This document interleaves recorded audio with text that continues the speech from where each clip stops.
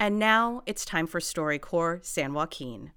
As part of Valley Public Radio's collaboration with the Personal History Project, we'll be airing segments over the next year based on recorded conversations from the 2020 mobile tour in Fresno and Bakersfield.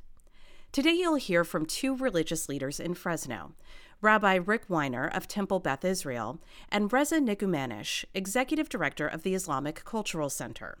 They talk about the value of Fresno's interfaith community, social activism, and most especially, their friendship. Rabbi Rick Weiner starts.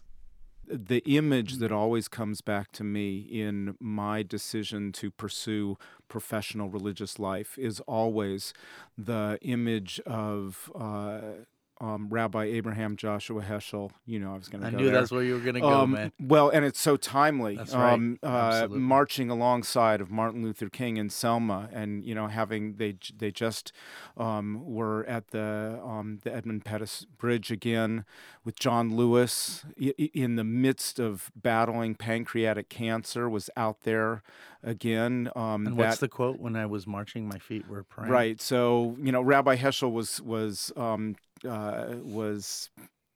chided for coming down from his ivory tower of he was a thinker and professor and theologian, and they said, why do you come down from your ivory tower to march with Dr. King? And he said, when I'm marching with Dr. King, my feet are praying. I've always cared about doing social justice work. I've always cared about bringing about awareness. But like many other people that are boxed into a religious tradition, for me, I only did social justice work in the guise of what's the best for the Muslim community. That's where I was a long time ago. I thought, you know, I want to fight for Muslims. I want to stand up for Muslims. The Muslim community is under attack. And then it was, I don't remember when my shift began, or when I can't look at the point and say this is where I changed, but all of it changed through relationships. All of it changed through relationships. So while I didn't hate Jewish people, I didn't start really caring about Jewish people until I had Jewish friends. It's about all the different times that I sat with people and did good work or revolutionary work or love work. And we were different faiths coming together.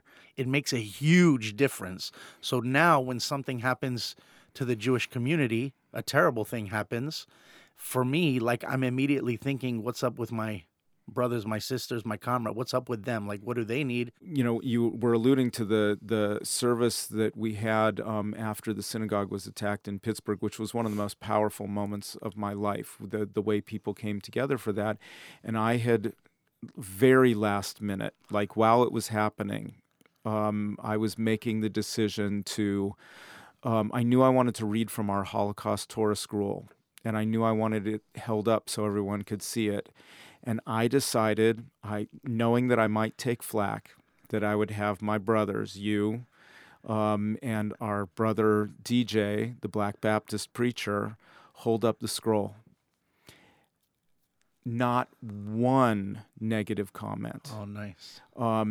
It was the opposite. I mean, that was when people lost it, when people were crying and knew that it was powerful. So where it's most important, the community has been outstanding. And I always feel that when I walk into the Islamic Center, when I am so warmly welcomed there. You know, most of our world that you and I deal with is Christian, and it's really nice to have that commonality. I mean, who would know that that for me, a Jew, having a Muslim to I want to say party with, but that's not the word we're looking for. The in between to engage with, but it's so much more fun than that.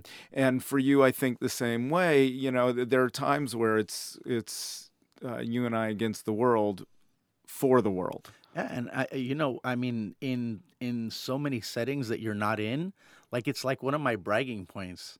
Like, you know, like one of my very close buddies is the rabbi. And I'm like, huh? Really? How does that happen? And I'm like, well, because we're human beings and we look at each other as dignified individuals that have the right to live and love and work. And so Definitely. When you care about somebody and when you believe that you have you want to make a big change, that when you're out there fighting whatever you're fighting. Absolutely. And when you have disagreements, you come and you talk. And I would say even on the Israel-Palestine issue, we're far more aligned absolutely. than most people are. Absolutely. I don't think people could realize that. In Hebrew, there's a term tzimtzum, which means to withdraw, which in today's world means withdrawing your own ego, withdrawing your own issues in order to make room for others. And when we do that, it's just so much more gratifying. Could we translate that today? Just like say, put out more folding chairs? Huh? Make some space at the table for everybody? Yeah, or stand arm in arm. Stand arm in arm. Like you started today. Stand arm in arm and be together, love together, fight together, or march through the Capitol. Whatever it takes, just being arm in arm and finding power in that. Well, I'm going with a bit of a formula. May the one who creates peace in the heavens above us bring peace upon the earth for all of us. Oh, there's nothing I can say after that. Amen.